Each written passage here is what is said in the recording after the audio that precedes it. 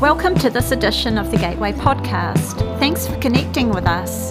To discover more about our faith community, feel free to visit our website, gatewaychurch.org.nz. May this message be an encouragement to you.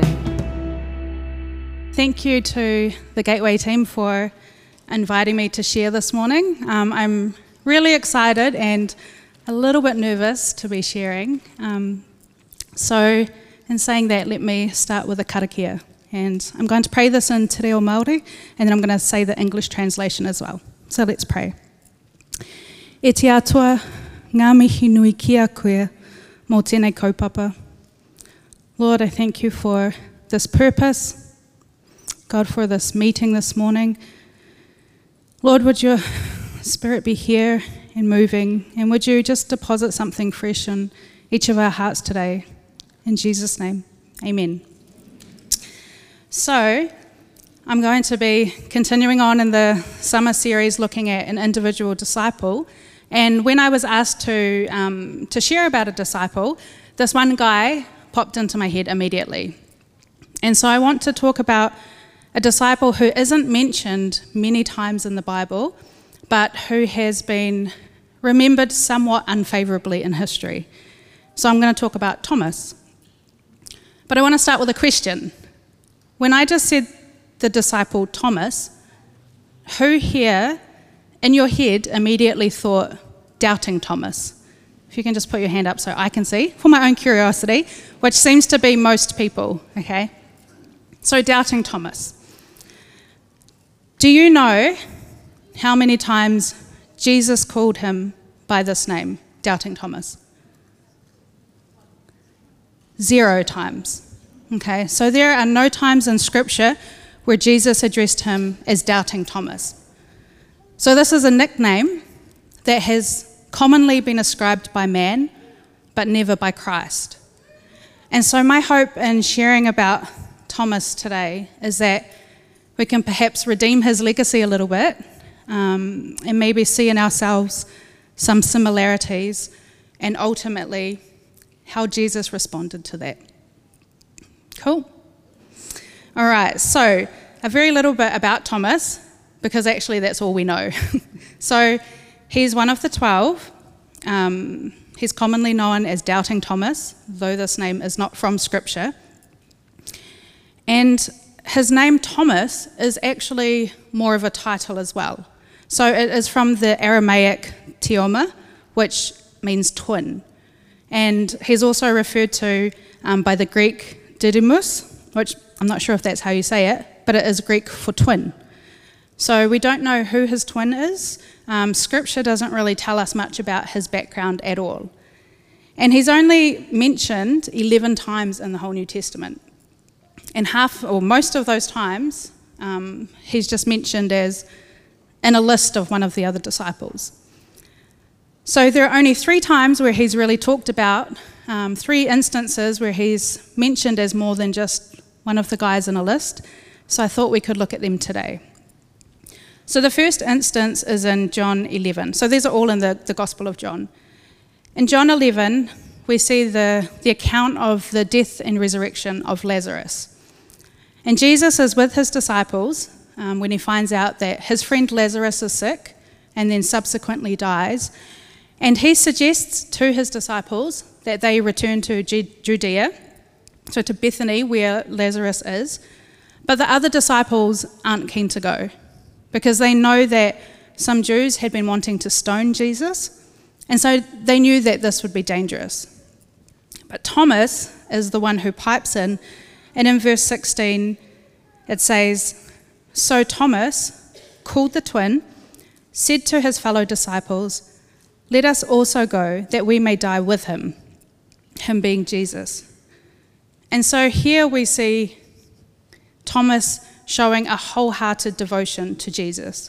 Just like last week when Grant talked about Simon Peter, like he was so wholeheartedly devoted, and then the cock crowed thrice. And so we see in this encounter a Thomas that we couldn't label as a doubter, right? But rather a passionate and devoted disciple of Jesus. He was even encouraging the other disciples, like, let's go with him, like, let's go with Jesus to the point of death.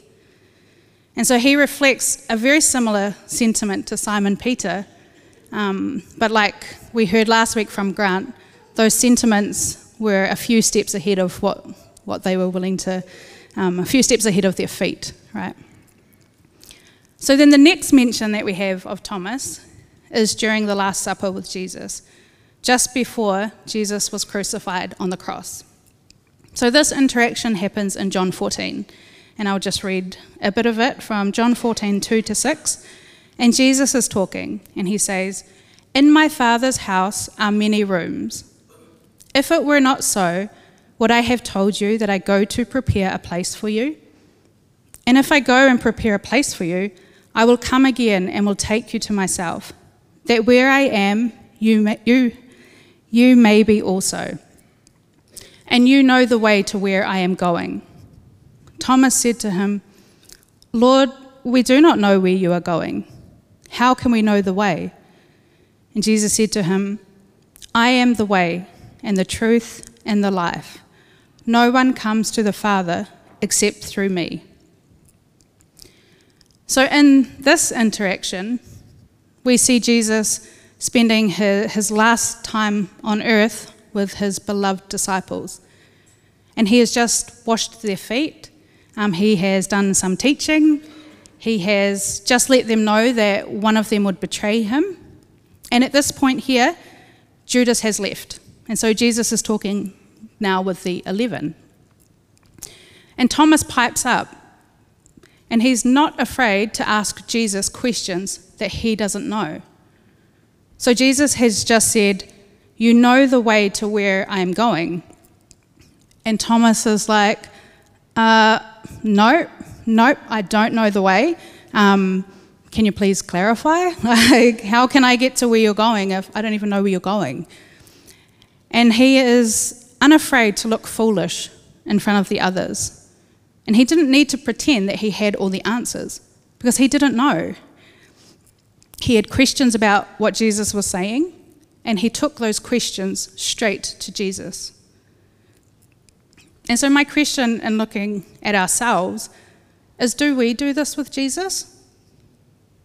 Are we unafraid to ask questions and look foolish in front of others? Or do we feel the need to sort everything out first or pretend like we have it all together? The final passage featuring Thomas, and the one that has cemented his nickname in history, is in John 20. So at this stage, the last one was the Last Supper, and at this stage, Jesus has died and now he has resurrected. He has appeared to the disciples in an encounter already, but Thomas, for some reason, wasn't there. So we find ourselves in John 20, verses 24-29. Now Thomas, one of the 12, called the twin, was not with them when Jesus came. So the other disciples told him, "We have seen the Lord." But he said to them, "Unless I see in his hands the mark of the nails, and place my finger into the mark of the nails, and place my hand into his side, I will never believe." 8 days later, his disciples were inside again, and Thomas was with them. Although the doors were locked, Jesus came and stood among them and said, "Peace be with you." Then he said to Thomas, "Put your finger here and see my hands, and put out your hand and place it in my side. Do not disbelieve, but believe." Thomas answered him, "My Lord and my God." Jesus said to him, "Have you believed because you have seen me? Blessed are those who have not seen and yet have believed." I love this interaction. Thomas will forever be known as a doubter from this interaction. But guess what? Jesus lovingly met him exactly where he was at. He knew the evidence that Thomas was needing in order to be persuaded, and he offered it to him. He didn't belittle him or condemn him for needing evidence, Instead, he invited him to reach out and touch the very parts of himself that had endured the deepest hurt, his wounds from the cross of Calvary. So sometimes I think about this and just what an intimate invitation that was. Like, when I have a wound or a scar, the last thing I would do is invite someone to touch it. But here, Jesus is inviting him to touch the parts of his body that were mutilated for our benefit. That just seems like such an expression of vulnerability and just this beautiful invitation to come so close. And then I love Thomas's response. As soon as Jesus invites him, he has a response of worship. My Lord and my God. And this is the first time in the whole gospel story that anyone has referred to Jesus as my God. So Thomas is notorious for his doubting, but he actually shows us here that our doubts can lead to a deeper, richer faith. His doubts were not coming from a place of turning away from Jesus, but they were his own wrestles as part of a genuine, truth-seeking endeavour. Sincere faith does not mean that there cannot also be sincere investigation. Dealing with doubts and hesitations and questions is part of life as fickle humans, right? And they really present an opportunity to strengthen our faith. And now I should clarify what I mean when I say doubt, because I'm aware the word features heavily in this message. And I don't think that all doubt is equal. Doubt that refuses to believe what is clearly revealed in Scripture is not healthy doubt. And I'm not referring to doubting the clear revelation of Scripture. I'm referring to the questions and hesitations that we have to deal with on our Christian journey. To have doubts in our faith journey is not to reject Christianity, but at the same time, having doubts is not a virtue to be pursued. It's human nature to doubt, yes, but it's not an admirable quality to embrace. And if left unchecked, doubt can become a real hindrance and danger to our faith. So there are numerous words in New Testament Greek that translate as our English word doubt, but they also translate as other English words. So the verses in James 1, where it talks about asking God for wisdom, it says, "But he must ask in faith without doubting, for the one who doubts is like the surf of the sea, driven and tossed by the wind. For that man ought not to expect that he will receive anything from the Lord, being a double-minded man, unstable in all his ways." And the Greek word that is used here and translated as doubts is also used in a number of other verses in the New Testament, and it's translated into English as words like discern, judge, make distinction, dispute, or pass judgment. When I think back in my own life, my father became a Christian somewhere in my childhood, a few years or some years after he immigrated to New Zealand from Samoa. And so for me growing up, I have a lot of memories that involve church, and this idea of believing in God was one that was just an assumed thing. I didn't question it. My faith was unquestioned, untested, and a faith that was mediated through my parents. And as a teenager, after experiencing some loss and grief, and then moving overseas by myself and away from my family, my faith was, for the first time, shaken and tested, and significant doubts crept in. And there was a time when my doubts took me far from God. It wasn't until partway through my university years that I encountered the presence of God in a way that caused me to embrace faith deeply and take ownership of a faith that was now my own.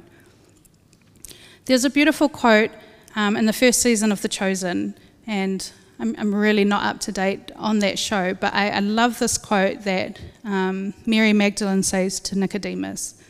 She says, "I was one way, and now I am completely different. And the thing that happened in between was him." And this was what I experienced as I wrestled with deep questions about the existence of God and if he was real. And if he was real, was he trustworthy? And the evidence that I was needing was not in the intellectual realm. It wasn't from hearing the Bible stories that I'd heard growing up, but it was a personal revelation that would make the existence of God undeniable to me. And Jesus met me at that exact point, and he gave me the evidence that I was needing to be persuaded. A powerful, tangible encounter with God in the middle of the dining room at my secular university in Palmerston North. I was one way, and then I was completely different. And the thing that happened in between was him. Oh, sorry, I cry a lot, so don't be concerned. But I would be lying if I said that doubts haven't plagued me at times. There have been, and continue to be, many times when doubts and hesitations come.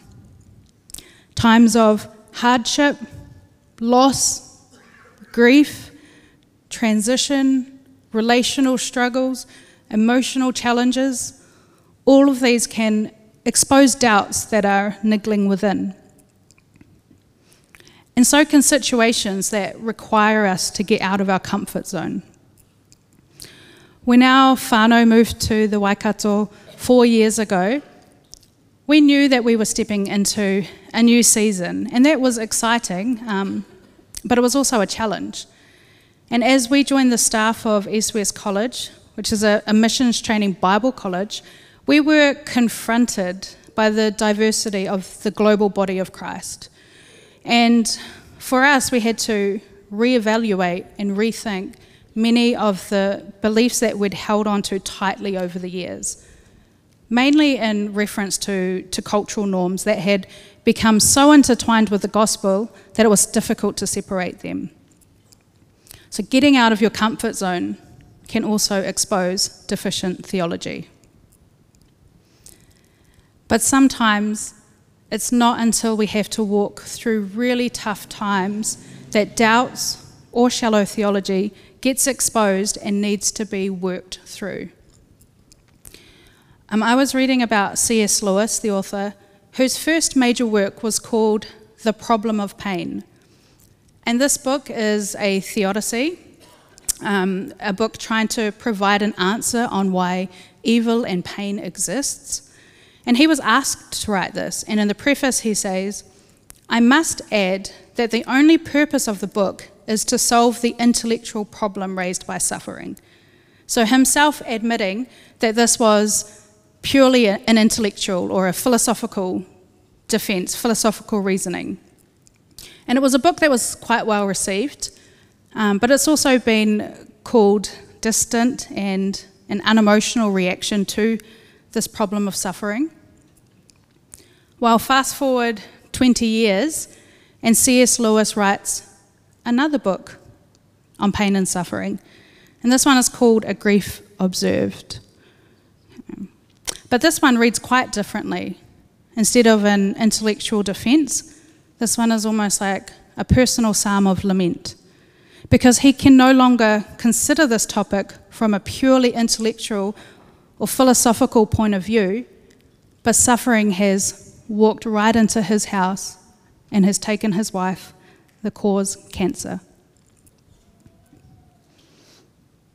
So in this book, A Grief Observed, he can't reason from that intellectual place anymore because the pain and grief is so strong. And he wrestles with doubts and questions of faith before eventually coming to a point of re-accepting the theories about suffering that he talked about in that earlier book.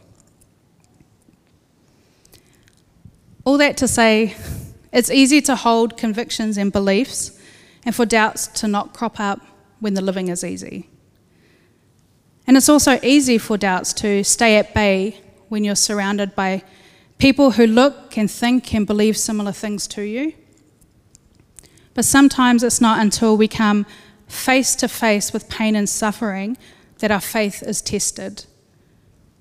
But faith that is untested can crumble as soon as some outside pressure and uncontrollable circumstances arise. So for Thomas and the disciples, their faith was tested when Jesus was betrayed by one of their own and then crucified as a criminal. Tim Keller puts it this way: a faith without some doubts is like a human body with no antibodies in it. People who blithely go through life, too busy or indifferent to ask the hard questions about why they believe as they do, will find themselves defenseless against either the experience of tragedy or the probing questions of a smart skeptic. A person's faith can collapse almost overnight if she failed over the years to listen patiently to her own doubts, which should only be discarded after long reflection. So here we see the acknowledgement that doubt is real and should be wrestled through, eventually coming to a point where those doubts are discarded, okay, and faith in that area is strengthened. So just like when Jesus offered Thomas to touch his wounds, he didn't condemn Thomas for doubting, but he also wasn't going to leave him in that state. He tells him, "Do not disbelieve, but believe." So don't let your doubts set up home in your soul. They're not meant to live there. Listen and work through them, and after long reflection, discard them. If even the disciples who walked closely with Jesus during his time on earth, if even they had questions, well, we'd be pretty unrealistic to think that we'd be more holy or full of faith than they were. We're no more pious than them.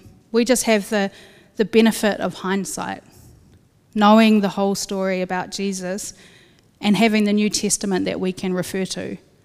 They didn't have that. And by the way, Thomas wasn't the only disciple to have doubts about the resurrected Jesus. He just happens to be the poor fellow who wasn't in the room the other time that Jesus appeared to them. The other disciples also had doubts. But although they had doubts, they continued to follow Jesus. And this is such a good reminder for us too, to bring all of those questions and doubts to God instead of letting them drive us away from him. And I think that the psalmists provide a beautiful example of this. They are people who wrestle through doubts and questions, but they wrestle by falling towards God. So, did you know that the majority of the Psalms are laments? Possibly, it's hard to tell from most modern worship songs that is true, but there are these laments, and we see in them a tension that these poets hold. On the one hand, they hold the tension between the truth that they affirm and know to be true, and then on the other hand, they have the situation in front of them that shows no evidence of that truth. But the psalmists don't let their doubts and questions and complaints drive them from the presence of God, but rather the opposite. They bring them directly to God. They openly pour out their complaints. And time again, we see them, or I see them pouring out words that speak so true to the human experience. And these psalms, they weren't just individual songs written for one person. Like David's laments are not just for him to get his inner frustrations off his chest. These psalms are recorded songs that Israel used for corporate worship. So these were to be sung by gatherings of people, complaints and doubts that were to be openly voiced. And as the psalmists allowed their complaints and laments and questions to come out in the open, they did this towards God. And that's such a beautiful example, I think, that there is no safer space to wrestle with faith than in the presence of a God who can handle it all. And what I love about the Psalms is, though they go up and down when we're reading them, they always end with praise and worship for God. He can handle our laments and our complaints if only we would be really honest with ourselves and then bring it to him. And just like with Thomas, he then tells us to let them go, discard the doubts and continue on in faith, a faith that has now been tested and strengthened. So Thomas' interaction with Jesus not only caused his own doubts to dissipate, but they also serve as a catalyst for us to receive a blessing. In that passage in John 20, after Thomas says, "My Lord and my God," Jesus said to him, "Have you believed because you have seen me? Blessed are those who have not seen and yet have believed." So Jesus pronounces a blessing on those who have not seen and yet have believed, those who haven't seen him face to face, yet believe the gospel story, that he lived, died, and was resurrected for our salvation. Like, this is literally every believer since that time, since none of us have seen Jesus face to face. So we can thank Thomas for that interaction that led to Jesus speaking this blessing. Blessed are those who have not seen and yet have believed. I want to wrap up by reading a poem that I wrote about Thomas about a year or so ago, when I was reflecting on how similar my heart is to his, and perhaps why I feel so strongly about his legacy being redeemed. And this poem is entitled, "You Call Me Friend." Thomas. You just called him Thomas, your friend. Not doubting Thomas, like we tend to call him. You invited him in. You invited him to touch your scars. Did that hurt? And did it hurt him to see his friend wounded so? Truthfully, I'm just like him. I have my doubts, a wandering mind, a fickle heart. I want pretense to have no part of me. You know my everything anyway. And you don't call me doubting sinner. You just call me friend.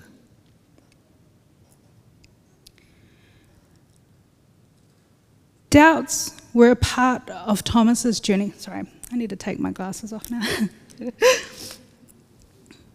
Doubts were a part of Thomas's journey, but they shouldn't define him, just as they should never define who we are. Jesus never called him doubting Thomas, and perhaps we shouldn't either. But also, Jesus wasn't going to settle for him to just continue on in his doubts once he himself had answered. So what questions or inner wrestlings do you have going on? Or has busyness or indifference stopped you from even bothering to grapple with the hard questions in life? Has your wrestling brought you closer to God or pulled you away? Perhaps when we wrestle with doubts, we can actually follow Thomas's example and let our doubts drive us to the presence of God, so that he can meet us exactly where we are at, and so that we too may be able to respond in worship with, "My Lord and my God." Amen. Thanks for listening. If you'd like to know more about our faith community, feel free to visit our website gatewaychurch.org.nz.